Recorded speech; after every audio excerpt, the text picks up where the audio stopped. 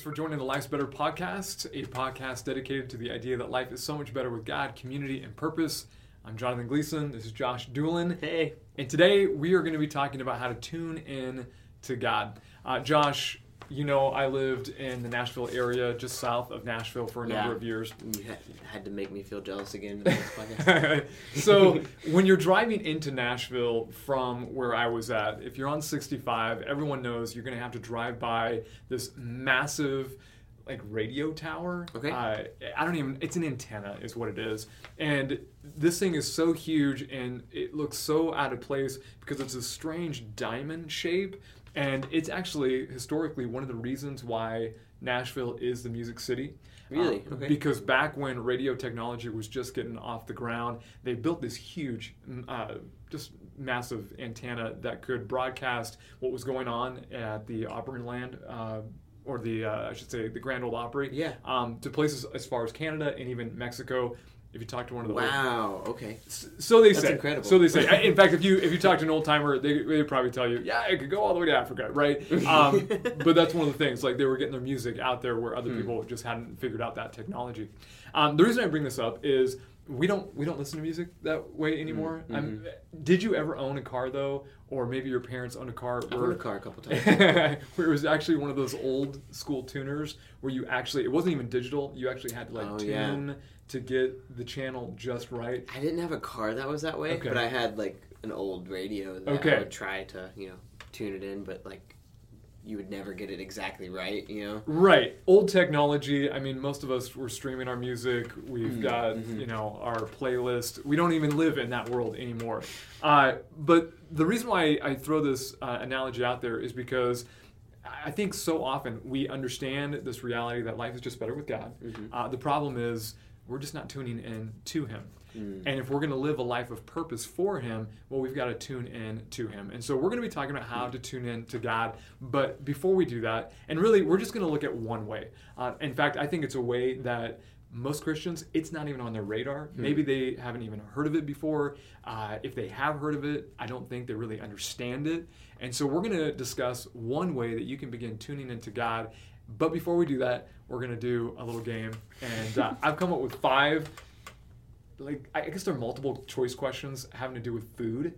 Yeah. And do you want to explain why it's food? We will in a second. Okay. We're gonna keep you in guessing. A second. Yeah, this is gonna lead into our discussion. This way to tune in. To God. Eating is the way you tune into God. You just gotta. It's all about indulgence. Yes. So I'm going to go first. They're all multiple choice questions. I want you guys to play along. If you're listening, maybe you're smarter than us. Maybe you're just going to be really impressed that we know all the right answers. But Josh, I'm going to go first. All right. Okay, between lemons and limes, which one sinks and which one floats? One of them floats, one of them sinks. A lime floats, a lemon sinks. That is incorrect. That is incorrect. It's the exact opposite. So the lime is a bit denser than the lemon. Okay. And will sink. Whereas if you slice off lemon, it will be floating at the top of your Okay, glass. well then I had a comedian lie to me because they had a whole joke about the buoyancy of limes. And yeah. I got that information online. Maybe the internet is lying to me. The comedian's the real source of all things biology. I don't know. Yeah. All right. Well, 0 for 1. Great. All right, so this one is, where does buffalo sauce get its distinct flavor? Is it A, what did I write there? Dried jalapenos, peppers. B, dried cayenne peppers. C, dried ginger root. Or D, actual buffaloes. Oh, man, it's got to be actual buffaloes, man. So cayenne, ginger, or... jalapeno. I'm going to go cayenne. Cayenne is correct. Good yes. job. I don't even like buffalo wings. Mm-hmm. It's actually also where, if you like, what is the thing that's in a curry that's in a lot of Asian foods. Okay. Cayenne makes that too. So. All right. Do you like the cayenne taste? I love it. Yeah. It's all right.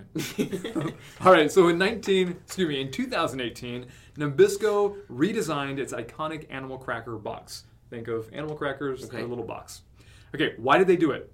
A, after 100 years, it was time for some sort of rebranding. Okay. B, PETA didn't like the message it was sending. Or C, kids wanted lions and apes more than they wanted tigers and hippos, so they had to change the cracker, and because they changed the cracker, they actually had to change the animals on the outside of the box. What was A again? A was, I mean, it was 100 years of that same brand. They had to do some rebranding. I'm going to go C. Like, kids just like the different kinds of animals. So that is incorrect. It's actually PETA. Okay. PETA. For 2. You Great. may not actually remember it, but the box itself, it looked like one of those old school circus boxcars where animals were behind bars. And so PETA was like, that's not good. So that's why they changed it. Okay. Yeah. Okay. Honestly, I never have ever gone to like a circus or anything, so like that image is always just so foreign to me. I just think of the movie Dumbo, and that's about it. Right. Yeah. I think any boxcar, bars like that probably ended 100 years ago, but they kept the brand. All right, this one's interesting to me. Uh-huh. When was the first pizza place opened in America? Is it A, 1905, B, 1872, C, 1856, or D, 1801? Pizza place. Okay. So A, 1905, B, 1872, C, 1856, or D, 1870, whatever. 1872? Yeah. That is a good guess, but it's actually A, 1905. I did not realize that it wasn't until the 1900s we had pizza in America. And like over the last 100 years, it's just like taken over. Or at least served in a restaurant. I mean, who knows? Maybe they were doing it at home. The Italian folks. I mean, that's like right around when like Italian immigrants surged to America. So like that makes sense in my mind. And guess where it was? I would think New York. It was New York. Okay. Yeah. All right. It was either that or Lawrenceburg. That was, so 1-0. Yes. Well, I'm learning I'm bad at food trivia. All right, my next question. On Sesame Street, Cookie Monster's cookies are actually A, real cookies, B, painted rice cakes, or C, no longer cookies because he only eats healthy foods now. Isn't it C? Like, haven't they switched him from a Cookie Monster to, like, he eats veggies now or something like that? Yes, he eats healthy, but that's not the right answer. Cookie Monster still indulges with cookies every once in a while. Good. Yeah, his name would have to change. And that's what I think a lot of like grown-ups were like, no, you can't change Cookie Monster, and they realized, okay, I guess we'll allow him the sweet treat every once in a while. The real answer is actually rice cakes, except I don't think it's the big foam traditional rice cake. I think it's more of that I don't know, maybe authentic rice cakes. Yeah, so, that makes sense to me because, obviously they want that effect of it going everywhere and not hard to clean up off of a little guy. Yeah, a Muppet. Yeah. All right, number 3. So I'm still 0, and you have 1. What was the very first ice cream flavor? Is it A, vanilla bean, B, watermelon, C, honey and whiskey, or D, orange? All right, so if we're going all the way back historically, like to the first recorded ice cream. Man, you know some of this. Okay. Yes. Okay. This goes all the way back to like the pharaohs and actual shaved ice with honey. I will take that away. Okay. This is the first recorded time it being called, like the words cream and ice being used together. That cream being a very important part. Okay. Not shaved ice. Yeah. Okay. Ice cream. Okay. So I'm still going to go with the honey and whiskey only because that's what the original flavor was, like, ice with honey. So that's where I'm going, and I'm probably way wrong. But it is actually orange flavored, and it goes back to, and I'm interested to know that history. I might have to look it up. But like the very first instance where the recipe that's typically used now for ice cream was around King Charles' time or whatever, and his family had a secret recipe that eventually got leaked. And the like secret ingredient, the secret flavor was a hint of like orange flour, and then also like the orange like fruit. Interesting. And so I would imagine not a lot of people could recreate that since oranges in the UK, I don't think are. I mean, they're not growing much. I think that's not really the climate. That's cool though. Yeah, good to know. Well, I still got that. So 1-0. All right. The Hawaiian pizza. We'll go back to pizza. Okay. The Hawaiian pizza came from where? Was it Canada, Belgium, or Hawaii? I mean, I have to say Hawaii. Is that right? It is not. It's Canada. Wow. I know. Okay. Well, how disappointing Why is it is called that? Hawaiian pizza? Because of the pineapple. Yeah. Huh. Yeah. And on Hawaiian pizza, you use Canadian ham. That's true. So that makes sense. Or Canadian bacon. Yeah. I guess. Yeah, ham. Whatever. Yeah, It is ham. But yeah. Well, dang. Okay. 0 for 4. You got one more chance. I do. I can tie. But you could win right win here. right here. Where did pulled pork barbecue originate? Oh, man. Is it A, South America, Okay. B, Europe, C, North America, or D, Australia? Pulled pork barbecue. All right. Mhm. It's tricky because, like, part of me wants to say South America because, I mean, it just seems right. But, I mean, people in North America will be freaking out if I say that and I'm wrong. Like, come on, man. It's us. I'm going to go with South America. South America? Yeah. The answer is actually North America. Dang it! Yeah, yeah. All my friends from the South are like, you're an idiot. Yeah, You're well, an idiot. here's the thing. It's close, and the reason I changed it because it originally had Mexico and the United States. Nobody knows whether it was Mexico or the United States. But Mexico is North Exactly, America. and it was Spanish settlers seeing Native Americans create these like smokers, Okay. and then they were like, "Well, we could do that," and they did it with pig. And originally created that pulled pork that eventually became what is loved in the South as pulled pork barbecue. I should have went with Yeah. the South. All right. Well, there you have it. All right, last one for you, Josh. Got a tie here. Okay. Here we go. McDonald's fries were cooked in what until 1990? Peanut oil, vegetable oil, or beef fat? Peanut oil, vegetable oil, or beef fat? I'm gonna go beef fat. Ding, ding, ding, ding! Because Woo, I'm got just one. thinking now, like, there's no way we would allow that. Right. Like- The reason why they went was because it just seemed so unhealthy. And, I mean, everyone knows how healthy vegetable oil is because it says vegetable in the title. So, Yeah. yeah, that's what happened. Yeah, I've actually recently watched some like really old commercials when vegetable oil was like making its huge push, and people were like, "It's so healthy." Yeah, it's for like you." right alongside broccoli. Yeah, yeah. Might as well just drink this. Get Yeah, rid of the yeah, greens. So okay, tied, and you have a chance to win right here. Okay. Last question: what fish is consumed most in pounds per year in the United States? Okay. Is it A, shrimp, B, salmon, C, tuna, or D, crawfish? Oh my gosh, 2 of those aren't even fish. Shrimp and crawfish, those aren't fish. They're fish. No. They swim in the ocean. They're crustaceans. Okay. What swimming creature Okay. is consumed most? So we got crawfish, salmon, tuna, and Shrimp. I gotta go with tuna. Tuna? Yeah. The answer is actually shrimp. Believe it or I'm not. I'm still gonna cry shenanigans on this one because that is Well, not a fish. okay, if it was fish, it's actually a tie between salmon and tuna, which is actually eaten at a rate of 2.3 pounds per person in the United States per year. My dad's like half of the salmon content there. And then any guesses on the amount of shrimp per person per year? Too much. I'd have no idea. 4 pounds of shrimp gosh. per person per You year. guys are eating way too much shrimp. Our poor oceans. Man.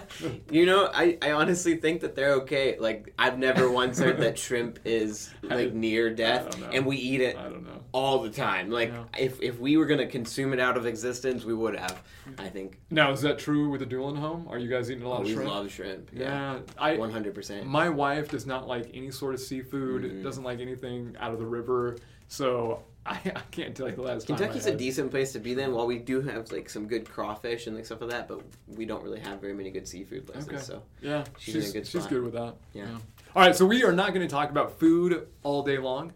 In fact, we may even spin this the opposite direction. We're going to be talking about how to tune in to God. And before we really launch into one strategy in order to do that, let's let's kind of introduce it this way. So Wayne Gretzky, when I was a kid, he was I know. Yeah, if I was thinking through like who's best segue here? I almost said Michael Scott because I think of like him quoting Wayne Gretzky. But yeah, if I was thinking who is Jonathan going to quote first, Wayne Gretzky would have not been my first guess. He's the guy I'm going to quote. So he was right at the end of his career when I was a kid, but everyone knew he was like the greatest hockey player of all time. I don't think I even watched a hockey game, but I knew Wayne Gretzky's name. And at one point, an interviewer was asking him, hey, what makes you so great? And he explained that, well, most people, they actually skate to the puck. I skate to where the puck is going to be. The idea is he's someone who anticipates, and because of his anticipation, he's able to score the goals. And I think when it comes to us, when it comes to living a life of purpose, we've got to start anticipating where God is at work. We need to start anticipating and not just reacting. Particularly this year, but I think throughout our lives, so many of us, we just stay in the reactionary mode. That when a crisis comes, well, then we'll go in and move towards the crisis. If something inconvenient comes, well, then we'll try to figure out life. But we're not necessarily living with a lot of intentionality and purpose. But if we're going to do our lives well and right, we've got to anticipate where is God at work so we can partner with him. And the only way we can do that effectively, I think, is by tuning in to God. And so a lot of the content that we're going to be sharing today actually comes from a challenge that our leadership team has been involved in since the end of May. And the challenge was to use these summer months as an opportunity to really seek the Lord, to tune into God through prayer and fasting. Fasting. Now, when you think of that word fasting, probably the most literal definition would be going without food, possibly water, for an extended period of time, usually because of some sort of spiritual reason. At least that's what we see on a global basis. Some people do it for some health reasons, but I think we'd even want to stretch it a little bit more than that. I think fasting can even be from things that are just creating static, talking about tuning into God. If there are things in your life that may not necessarily be bad, but they're creating a lot of static, maybe it's a hobby that just dominates a lot of your time. Maybe it's a television show that it's not really actually helping you connect with God. You can fast from these things. You can actually leave them for a time so that you could use that time that you would normally be engaged with those to connect with God. And so, Josh, I know you're a man of prayer. We pray a lot together. This is one of the things that we do at staff meetings, before our church gatherings, even our leadership meetings. So I don't think you have a problem like moving into prayer in order to connect with God. But how do you feel about fasting? I've done it specifically with food a few times in my life. And my general thought is that is something that hyper religious people do, right? And it's great. It's a great little addition, but not necessarily something that is a habit in my life that I can say I go to regularly. Yeah, I agree. I think so many Christians probably see fasting as something they really don't have to do. Maybe even as much as, well, that's what they did in the Old Testament, right? I mean, they were sacrificing animals. We don't do that anymore, and we don't fast anymore. But when you look at the words of Jesus, one of the things that he talks about is fasting, and the way that he communicates fasting, it carries with it this idea that maybe he actually expected us to be doing this as a part of a way to tune in to God. And so you're going to read for us Matthew chapter 6, 16 and 18, where Jesus kind of spells this out. He says, "When you fast, do not look somber as the hypocrites do, for they disfigure their faces to show men they are fasting. I tell you the truth, they have received their reward in full. But when you fast, put oil on your head and wash your face, so that it will not be obvious to men that you are fasting, but only to your Father who is unseen. And your Father who sees what is done in secret will reward you." And this is right from the Sermon on the Mount, right there in the middle of the Sermon on the Mount. And it's interesting because even the verses before, he talks about, okay, when you pray, when you give. And now he's talking about when you fast. And he uses those phrases, when you. So the implication being that you are going to pray, that you are going to give, and you are going to... You're going to fast. You're going to fast. It's just kind of one of those assumptions. But we don't necessarily think of it this way. In fact, even in my own life, I did not grow up in a church that really communicated that this would be one of those spiritual tools to tune in to God.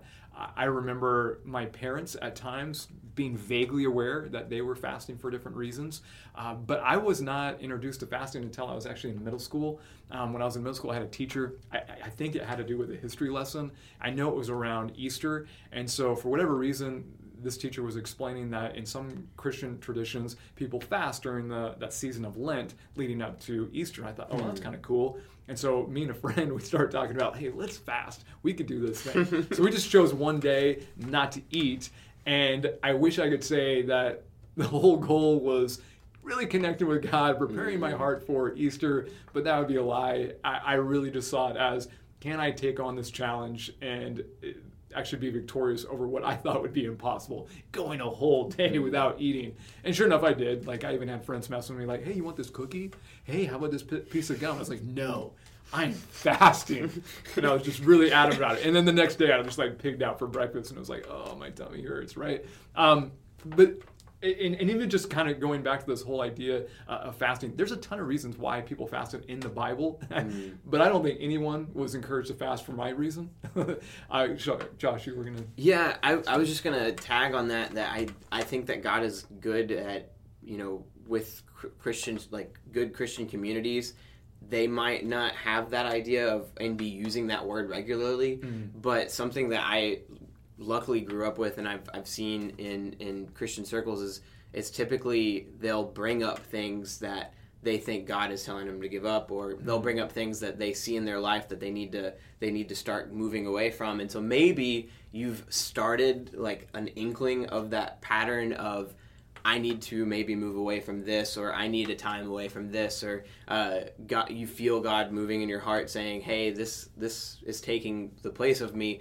He's already moving you towards that word. You're just not using it regularly, and you're not applying it into your schedule, and you're not talking about it as if it's a need in your spiritual life. So maybe that's not, because I think in my heart I'm thinking through, and as we started to do this whole pattern with leadership, I realized there's been times in my life where this has been something that I've needed and I've done because God has moved me towards it, but I didn't call it that, and fasting in my head is kind of like what Jesus says not to do, which is it's this big thing that groups of people get together and you do the 30-hour famine, or like you announce it and you're like, this is what's happening and I'm going to do this, and like he's like, no, don't do that. Right. It's between you and God, and it's a relationship building thing. So yeah, I don't know. Yeah, even just to go back to the analogy of tuning into a radio station. Again, you didn't own a vehicle, but just imagine 30 years ago. You're driving down the highway and you're trying to tune into that song that you really like. I don't know what kind of old song you like. Maybe it's Pat Benatar. You're just rocking out. I don't even know what she sings, but let's just imagine Josh is like rocking out to her. And that sounds like a mythical creature, Pat Benatar. Do you not know that artist? Neither do I, clearly, but I know her name. So you're like, it's a her? It is. Yeah. And I'm like, what? Okay. So if you're old enough to remember this, there's those moments though where all of a sudden that song that you're jamming to is no longer on the radio station. All you're getting is static. And so if you've got one of those old school tuners, what do? I guess you like start messing with it. Yeah, and you start messing with it until you get it. And you might even ask the question, well, why did the static show up in the first place? And it could be anything from you drove into a valley, maybe a big semi, drove by, weather, who knows? I think the same thing happens with us spiritually. There are times where we're just in tune with God, that we're just feeling His presence, we're empowered by His Spirit, and then a week later, we're like, whoa, what happened? I am not in tune with God anymore. And so one of the things that I think would be helpful is to possibly begin fasting. And there's a lot of reasons why we do this. The Bible talks about a lot of them. Sometimes it's deliverance over an enemy. Sometimes it's just this call to repentance that we see played out. But we're going to talk about specifically how fasting can help you tune in to God, to just begin to hear His voice, to anticipate where He's at, so you can actually partner with Him. And so we're just going to kind of share really just 4 ideas behind this. Josh, you've got the first one. Yeah, so the first one seems obvious. When you fast, you actually have more time to pray, to talk to God.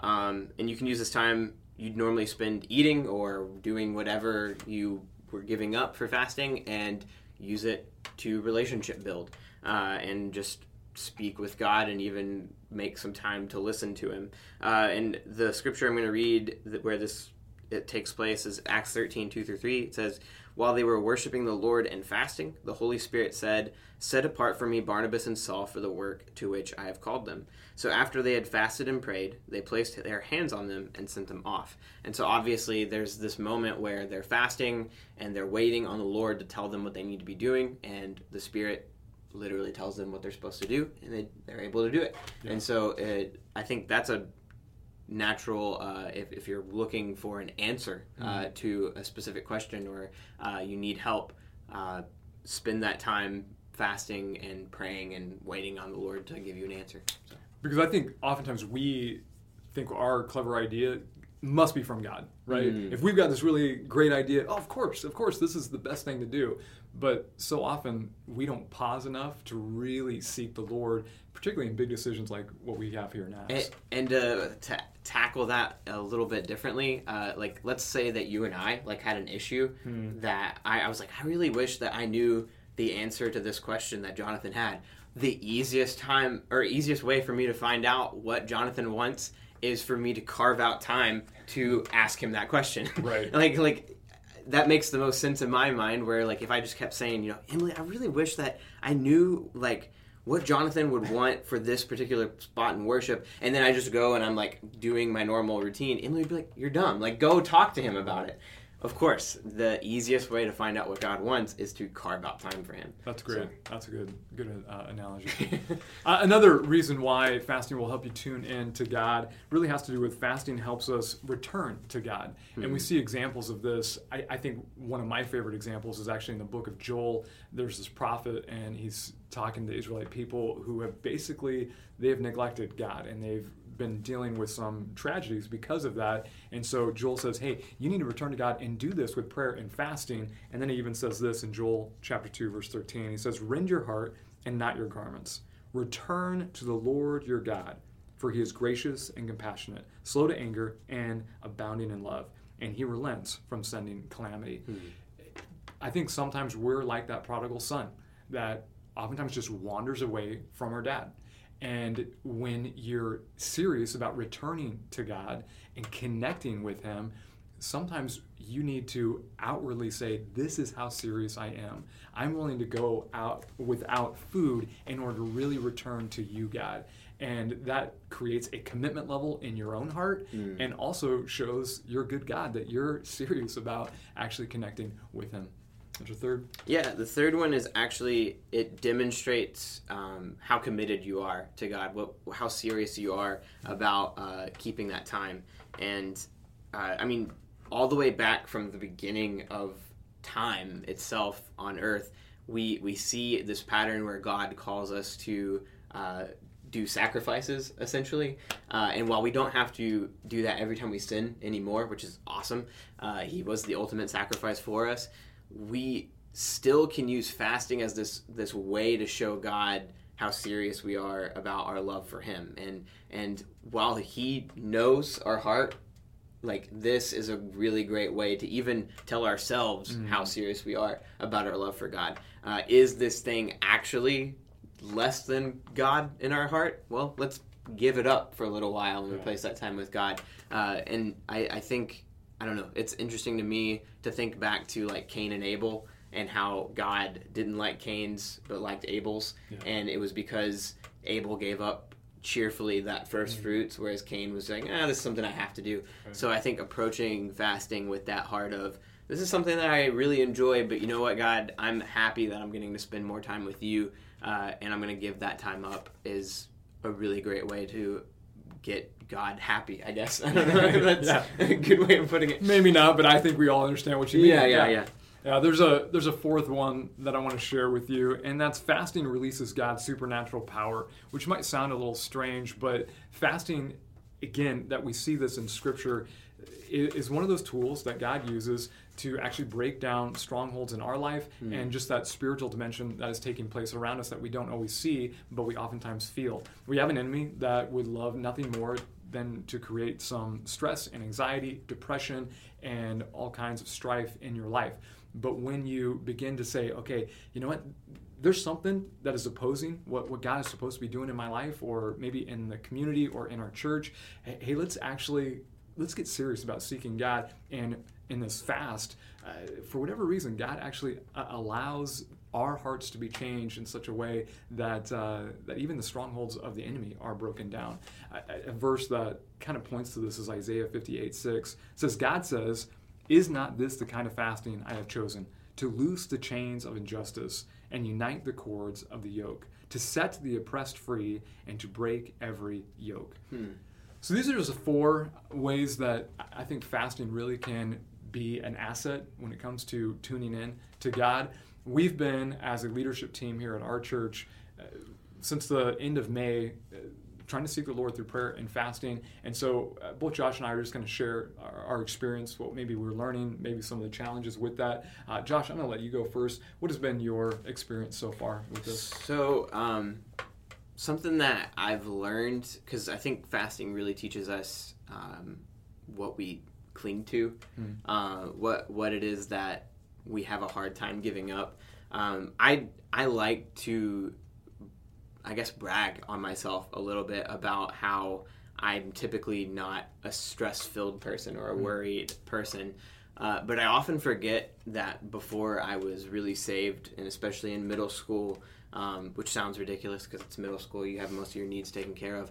I was a very worried-filled kid, and that's something that's been in my family a long time. Like, there's a lot of heart issues associated with that and heart disease, and I constantly was worried. I was constantly scared. I was constantly fearful of things that were the what-if scenarios in my head. And there's times in my life where those can slowly start to become king, I guess, again, where worries and time and lack of it and just worried that I'm not going to get everything done that I need to get done in time can slowly start to become a god that I set up, and so, in college especially, I remember there were patterns that I set aside time. If I felt so stressed out and I felt like I didn't have enough time, I would use that was a perfect time for me to be like, you know what? I'm still going to carve out time and give it to God. And typically that was all I needed in order for him to show me, actually, you have plenty of time here. This is how your next week can be, and I'll get the things that I need to get done. And that was what I needed to feel empowered, to get through it. And then right now, this couldn't have came at a better time with, camp prep, along with my sister's wedding, along with us needing to sell our house, along with us needing to buy a house, along with all of these deadlines that quickly just got thrown in my face. And on top of that, let's keep doing all the things we've been doing. And I remember a few weeks ago just thinking, I have absolutely no time for any of the things that I want to do. I don't have any time to do fasting. I need to focus on all of these other things. And I just remember thinking, actually, no, you remember how you used to be, let's set aside some time. And I have slowly started to do that. I've given myself some personal worship time that has replaced specific times where I would snack. I've given up a few of my hobbies that I like to do regularly at home, and started to just either worship or read. And particularly the worship, it's just a really great way to center myself again. And the songs I typically sing are all about God being holy, and regardless of my circumstance, he is in control. He is king. He is over it all. And I always leave that time thinking, if God isn't worried about the things that I'm going through, if he knows where I'm going to be in a month or two, and he knows where I'm going to be in a year and 10 years down the line, and as long as I am making time for him, and as long as I am trying to keep in step with him, he's going to lead me where I need to be. And those things that I was worried about when I become in tune with heavenly things slowly start to be really temporary. And I don't know, that's given me a sense of peace, I guess, to shortly answer that question. I've felt peace. I've felt comfort. I've left those times feeling like I have the strength to get the things I needed to get done and not worry about them. That's good. That's good. Now that you've got a little bit more time, this may be a good time to let you know I'm going to have you preach on Sunday for me. Cool. So okay. If you can work that into just I can knock it out. Bit. Yeah. Cool. For me, this time has actually been really invaluable. I find myself, I've got a problem, and my problem is that I can be really task-oriented, so much so that, other people, other things, maybe even God becomes a distraction from the things that I really feel like I have to do. And this season of fasting from food, fasting from different hobbies that would typically get my attention, has allowed me, this might sound a little cheesy, but it's a way for me to kind of maybe articulate what's going on in my heart. I feel like God is teaching me to be a human being again, rather than being a human doing. Which again, I know that sounds a little silly, but I find myself just being a doer. Like, I'm just going to do all these things that have to get done. And God said, no, just be in my presence. Like, be connected to me. Be a human being again, not just a human doing. And there's a sensitivity that has crept in when it comes to just God's presence and my awareness of him, when I find myself just kind of locked into all the things that I need to get done. But it's a day where I'm actually fasting, and maybe there's a little bit of a hunger pain that creeps in. It's this is actually a great opportunity to remind myself of God's presence and to stop, to have a time of worship, to have some time of prayer, open up Scripture, hear from God, and recenter my relationship back with Him. And it's just been really, really meaningful. There have been some days that have been more meaningful than others. Like there have been some days where it's like this nonstop like weep fest where it's like, God, you love me so much, and it's just really good. And then there's some days where I just get caught up in my stuff. But even in the midst of that, I'm far more aware of His presence, and connecting with Him in prayer. It goes up by almost 100%. So really helpful for me. I want to end with one more story, and this is a story that I heard about a month and a half ago about an orphanage actually in India. And this orphanage, every single Friday, their staff and all the kids, they fast. Every single Friday they fast. And they don't call it their day of fasting, they call it their day of feasting. And they explain that they're feasting on Jesus. And when I heard that just really transformed how I entered my own times of fasting. Because sometimes it's I'm a middle schooler again, and I'm just trying to not eat for the day, to say that I did it. Wow, look at me, I didn't eat. And it's not really that fun. It's kind of miserable, like not eating or not engaging in a certain hobby. But when I begin the day by realizing, this is actually my opportunity. This is my day to feast on Jesus. This is my day where I'm going to be centered on worship. I'm going to be focused in prayer. I'm going to be able to get into God's Word, because that time that I would normally use for these things and these activities, now I'm going to use it just to connect with God. And man, it has just absolutely changed my heart perspective from something that I didn't really want to do to something that I'm excited to actually do. And one other thing having to do with a story that I think is really convicting and encouraging at the same time is that this orphanage, one of the things that they're doing is actually praying for you on Fridays. So this Friday, as you're thinking about the weekend to come, know that there is a small orphanage in India who are actually praying for you, the American church, that God's Spirit would be alive and moving and transforming our lives. And when I heard that, it was just a wow. So they're giving up food, and I'm sure they don't even have as much as us, so that they can pray that we stay connected to God. That was just one of those convicting and challenging moments where it was like, yeah, I need to be seeking and tuning into God just as urgently as they are. Any last thoughts?